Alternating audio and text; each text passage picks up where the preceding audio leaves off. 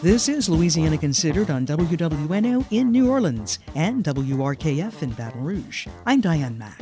Just ahead on today's show, get ready for an energetic performance as Tina, the Tina Turner musical, opens at the Sanger Theater in New Orleans. And you'll hear why an uptown church in the Crescent City is attracting Mardi Gras revelers to its unique jazz service.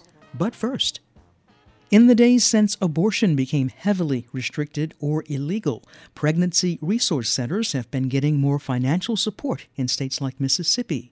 These places aren't substitutes for health care, but in some maternity care deserts, they're one of the last remaining options for pregnant people. From the Gulf States Newsroom, Maya Miller takes us inside one of these centers and introduces us to the unlikely person at the helm. On a corner of Main Street in Columbus, Mississippi, sits a beige house with a teal-blue door. There isn't a permanent billboard yet, just a campaign-style sign in the grass that reads, Life Choices Pregnancy Care Center. This is the new location of one of nearly 40 pregnancy resource centers in Mississippi. Hey, how are you today? Inside, it feels inviting, cozy. Everything looks like something you'd find in your home. Soft leather chairs, a Keurig bar, a well-stocked mini fridge. Breastfeeding classes, our labor and delivery classes. And there's something you don't often see at a pregnancy resource center. My name is Ray Campbell. I'm the director of Life Choices Pregnancy Care Center. And Campbell is one of the few men in Mississippi running a pregnancy resource center. He says he's here, at least in part, because of his mother. She used to volunteer at Life Choices. And so, listen to my mom just tell the stories of just how wonderful this place was and how it worked and how God worked. That was it.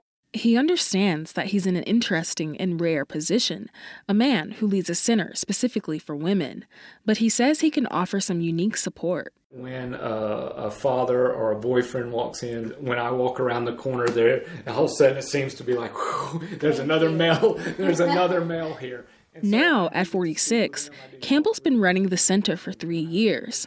Pregnancy resource centers steer women toward community support and resources and away from abortion.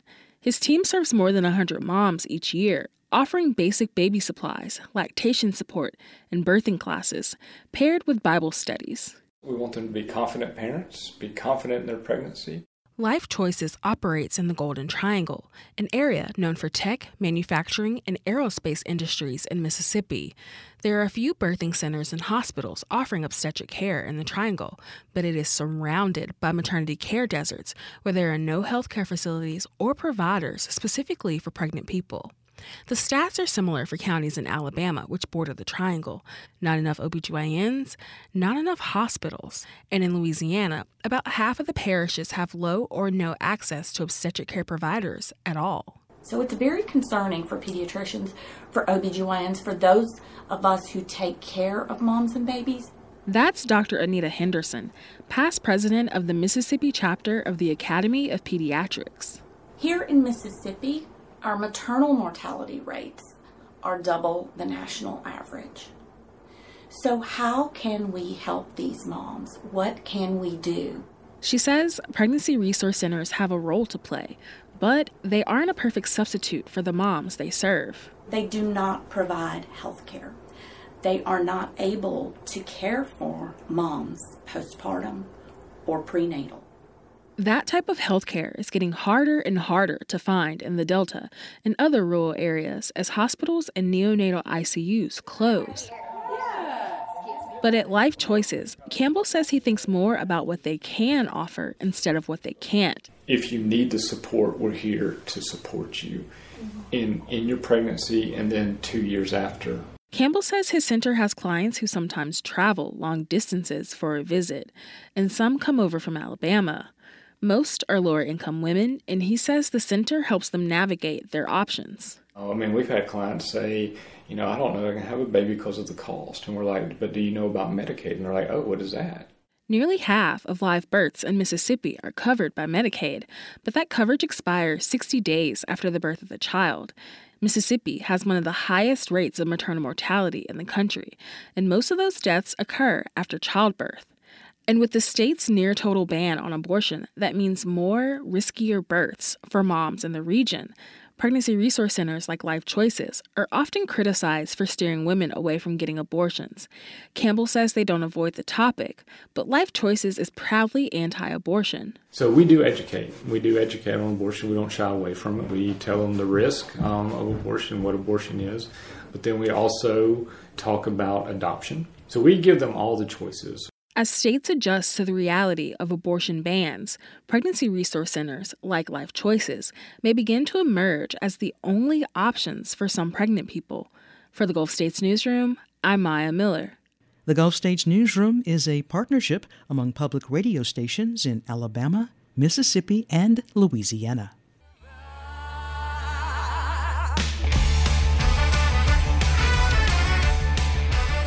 A high-energy evening is in store for theatergoers as Tina, the Tina Turner musical, opens at the Sanger Theater tonight. It's an inspiring journey of a woman who broke barriers and became the queen of rock and roll. Roz White stars as Zelma Bullock, Tina's mother. Roz, welcome to Louisiana Considered. Thank you for having me. You are no stranger to the Crescent City, and this North American tour brings you back to your old stomping ground. What's it like to return to New Orleans for this tour? It's always emotional when I come back to New Orleans. I'm a Washington, D.C. native, and I lived in New Orleans from 2002 to 2005. I left in 2005, unfortunately, due to Hurricane Katrina, and I've missed New Orleans every day since then. But I've been back. This will be my third time coming back. And I always head over to Bourbon Street, see some of my musician friends, and hang out. And this time I get to perform at the Sanger, which I went to see shows at the Sanger when I lived in New Orleans. So it's just full circle and very emotional. Yeah. You sang at 3 clubs on Bourbon Street back in the day, and I understand you had 2 show-stopping Tina Turner songs. Tell me more about those. It was great. It happened by chance. We were doing a set, and our band leader, Jeff Tyson, from the Connection Band, called out Proud Mary. And I've known that song since I was a little kid. And right after Proud Mary, he called out, "What's Love Got to Do with It?" And I was like, "We're going to do it back to back." He's like, "We're going to do it back to back." And I swear, I think I made $300 in tips that night. It was insane. And so he just put it in the show. It just became a staple. What will you sing in this production? My song is I Think It's Gonna Work Out Fine, which is an early Ike and Tina song. They put it in Zelma's dialogue as she's admonishing Ike to take care of her daughter as he's discovering her and taking her on the road. Ike Turner, yes, Zelma, you better treat my daughter right. Well, that was always a part of the plan. 'Cause if you don't, you're in for one hell of a fight. Oh, that right? Oh, yeah. If I find out you've been untrue, oh, boy, the things I'll do to you. Oh, my. Yes, yes. I think it's gonna work out fine. It's gonna work out fine. So that's my song in the show. It's my big musical number, but it's also a big comedic number between myself and Ike, played by Garrett Turner, no relation. And we just have a lot of fun. Zelma is a firecracker. She is a pistol. And I get to, just be just funny and have a little sass. It's just a wonderful role. Yeah. Now, Tina was born Annie Mae Bullock in Tennessee back in the 1930s.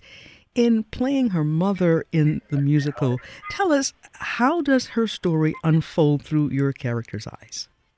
Through my character's eyes, I am the woman who gave birth to this incredible spirit that we now know as Tina Turner. She was always singing and dancing and jumping, and she had the spirit in her in church, and her mother just didn't understand that. Zelma just did not understand how in the 30s, picking cotton in rural Tennessee, could there be that much joy. She just couldn't understand it. And so she took the child that was a little less troublesome to manage and moved to St. Louis for a better life. She was escaping an abusive relationship that she was a participant in as well as a victim of. Tina comes to live with Zelma at 17 when her grandmother passes away, and it takes off from there. Zelma meets Ike. Ike decides he wants to take Tina on the road. Zelma and Ike make a pact, and Tina's life unfolds through 16 years of a pretty rough relationship with Ike, but a remarkable career recording and selling out tours. And finally, Tina has had enough.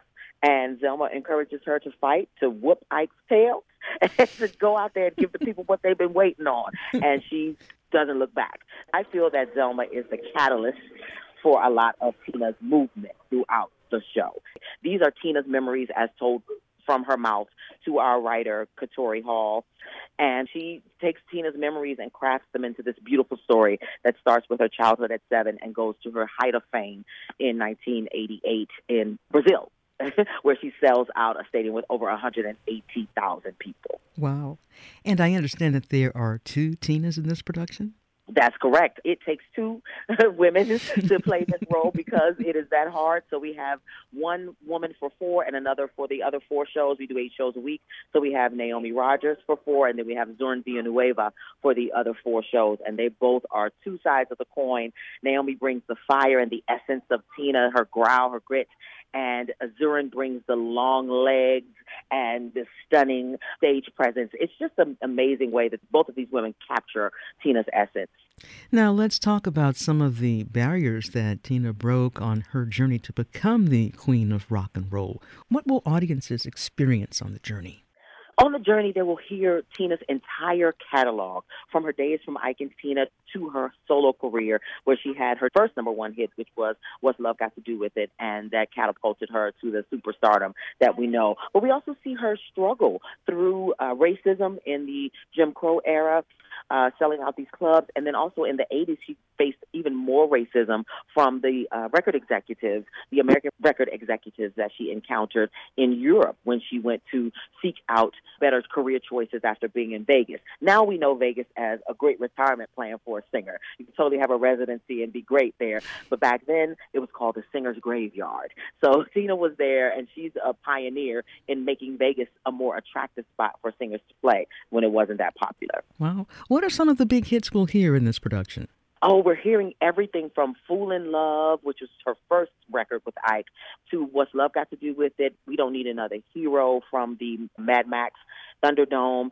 We hear Better Be Good to Me, Simply the Best, Private Dancer. The hits just go on and on and on. And we even hear Nutbush City Limits, which Tina is very proud to have written all by her damn self, as she says it in the show. It's great. It's really great. We got a great catalog.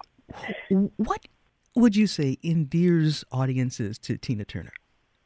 Definitely her triumphant spirit, and that she was able to overcome insurmountable odds, from just being raised in a rural town where they were picking cotton to being in an abusive relationship with someone who he gave her the name Tina Turner, and then he manipulated and controlled and physically abused her for many, many years. It's the comeback of a lifetime story, I think, that endears people to Tina. And her voice, she is the sound of our angst. She is our grit. She is our grunts and our groans as we push through life. And she makes it sound beautiful. And she looks good doing it. So, I mean, who wouldn't want that? Now, it seems that she and her mother both had abusive relationships with husbands.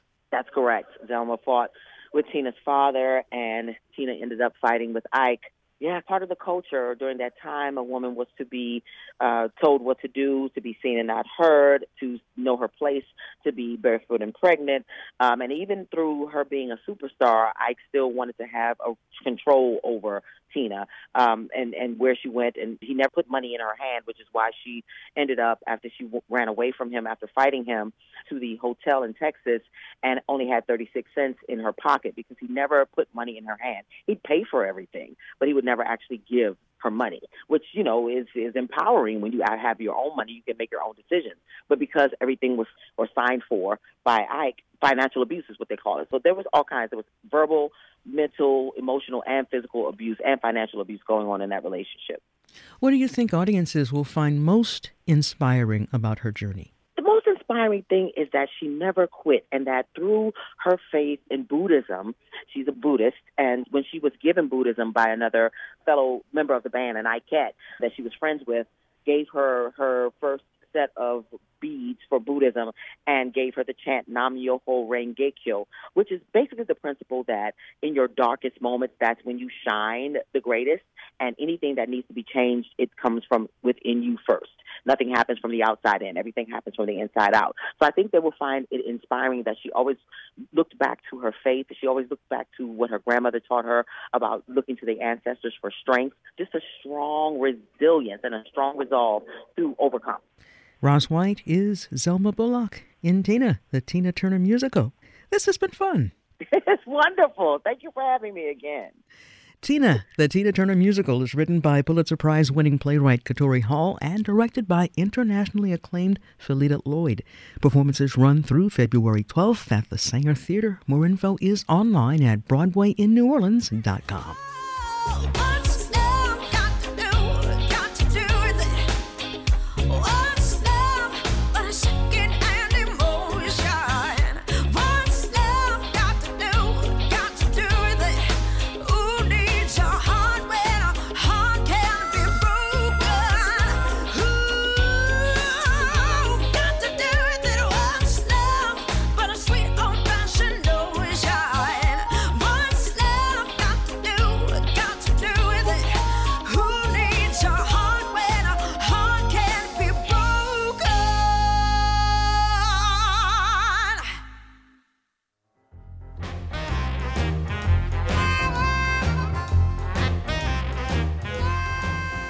From WWNO in New Orleans and WRKF in Baton Rouge, you're listening to Louisiana Considered.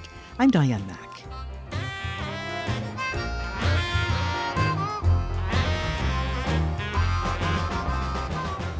Renowned New Orleans clarinetist Dr. Michael White and the Original Liberty Jazz Band are gearing up for the 29th annual jazz service presented by St. Charles Avenue Baptist Church. It is a one-of-a-kind worship service presenting a festival of hymns and spirituals in New Orleans' traditional jazz style. It takes place on the Sunday before Mardi Gras. Dr. Michael White joins us with all the details. Michael, welcome to Louisiana Considered. Oh, thank you very much. It's a pleasure to be here. You know, this is always a fun adventure. Can you believe it's been going on for 29 years now? It doesn't seem like it at all. I think this is my longest job. So tell us, how did this free community event get its start? Well, some of the members of the congregation of the St. Charles Avenue Baptist Church thought that it would be a good idea for us to play, I think what they originally called a jazz festival of hymns, or festival of hymns, because hymns are such an important part of the New Orleans jazz tradition. Certainly we play all over the world at church services, you know, and not as much in New Orleans. So, you know, that was the idea. And, of course, Sunday before Mardi Gras is a perfect time to kind of celebrate in a way of sort of bringing in Mardi Gras for everybody, put it into perspective. You're bringing Mardi Gras into the church? The idea of celebration, the idea of remembering that, you know, yeah, we have parades and good time and all of that, but we also have to remember to celebrate the goodness of God, you know, all the gifts that He's given us, and keep that in mind during all this other celebration. Mm-hmm. So what can visitors look forward to? What will you perform? Well, we perform standard traditional hymns in the New Orleans jazz style, both slow and fast. We also have vocals, and we sometimes do original pieces as well. We play songs like What a Friend We Have in Jesus, Over in the Glory Land, Lord, Lord, Lord, You've Sure Been Good to Me, and some of my originals like Sunday Morning and Dancing in the Sky. This has become quite an underground tradition. For a lot of people, even people coming from out of town, it's become like what they say, the start of their Mardi Gras, the real start of it. I remember that day when you went away, and life seemed not worth living at all. I went down to the shore, and I heard a mighty roar, and that's when things changed forevermore. Then I saw Jesus standing in the water, and He told me that I must try harder. Now I live life mostly like I oughta. So Jesus standing in the water. Yeah. So that's a good way to kind of lead into Tuesday. Mm-hmm. Tell us about the Original Liberty Jazz Band. The Original Liberty Jazz Band is a group I started, believe it or not, back in the early 1980s.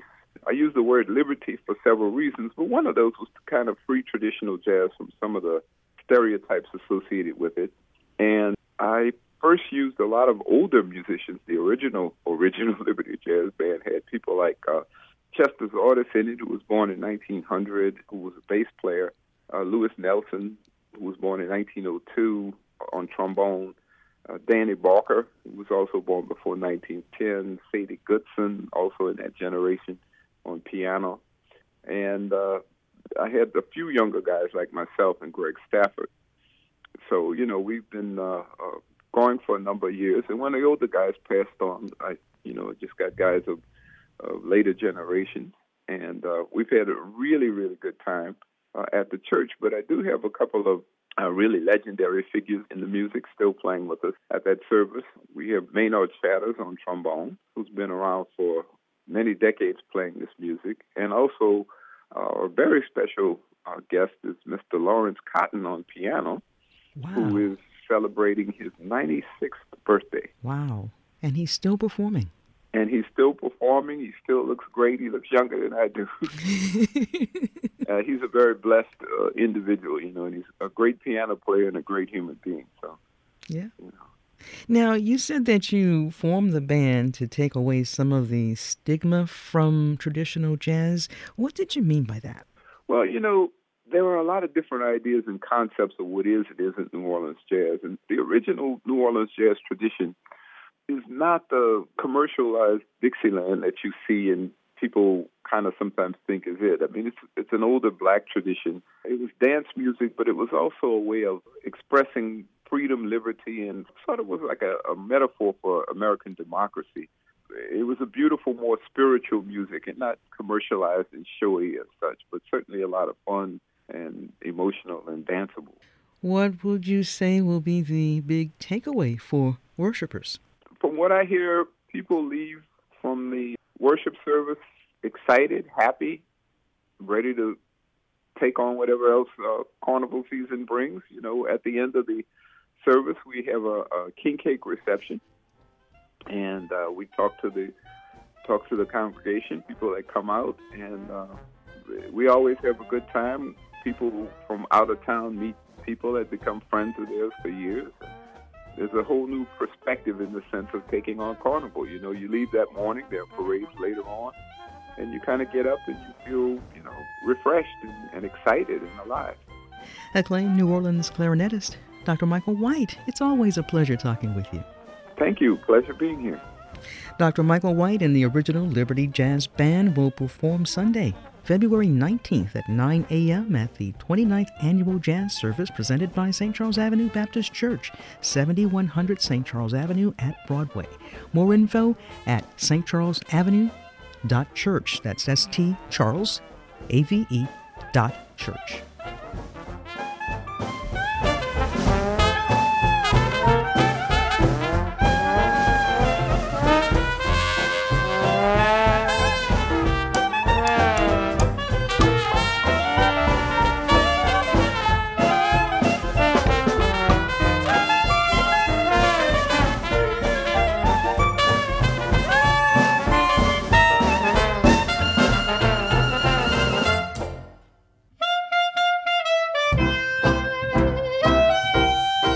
From WWNO in New Orleans and WRKF in Baton Rouge, you're listening to Louisiana Considered.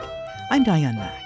Thanks to our guests, reporter Maya Miller from the Gulf States Newsroom, Roz White from Tina, the Tina Turner Musical, and renowned New Orleans clarinetist Dr. Michael White.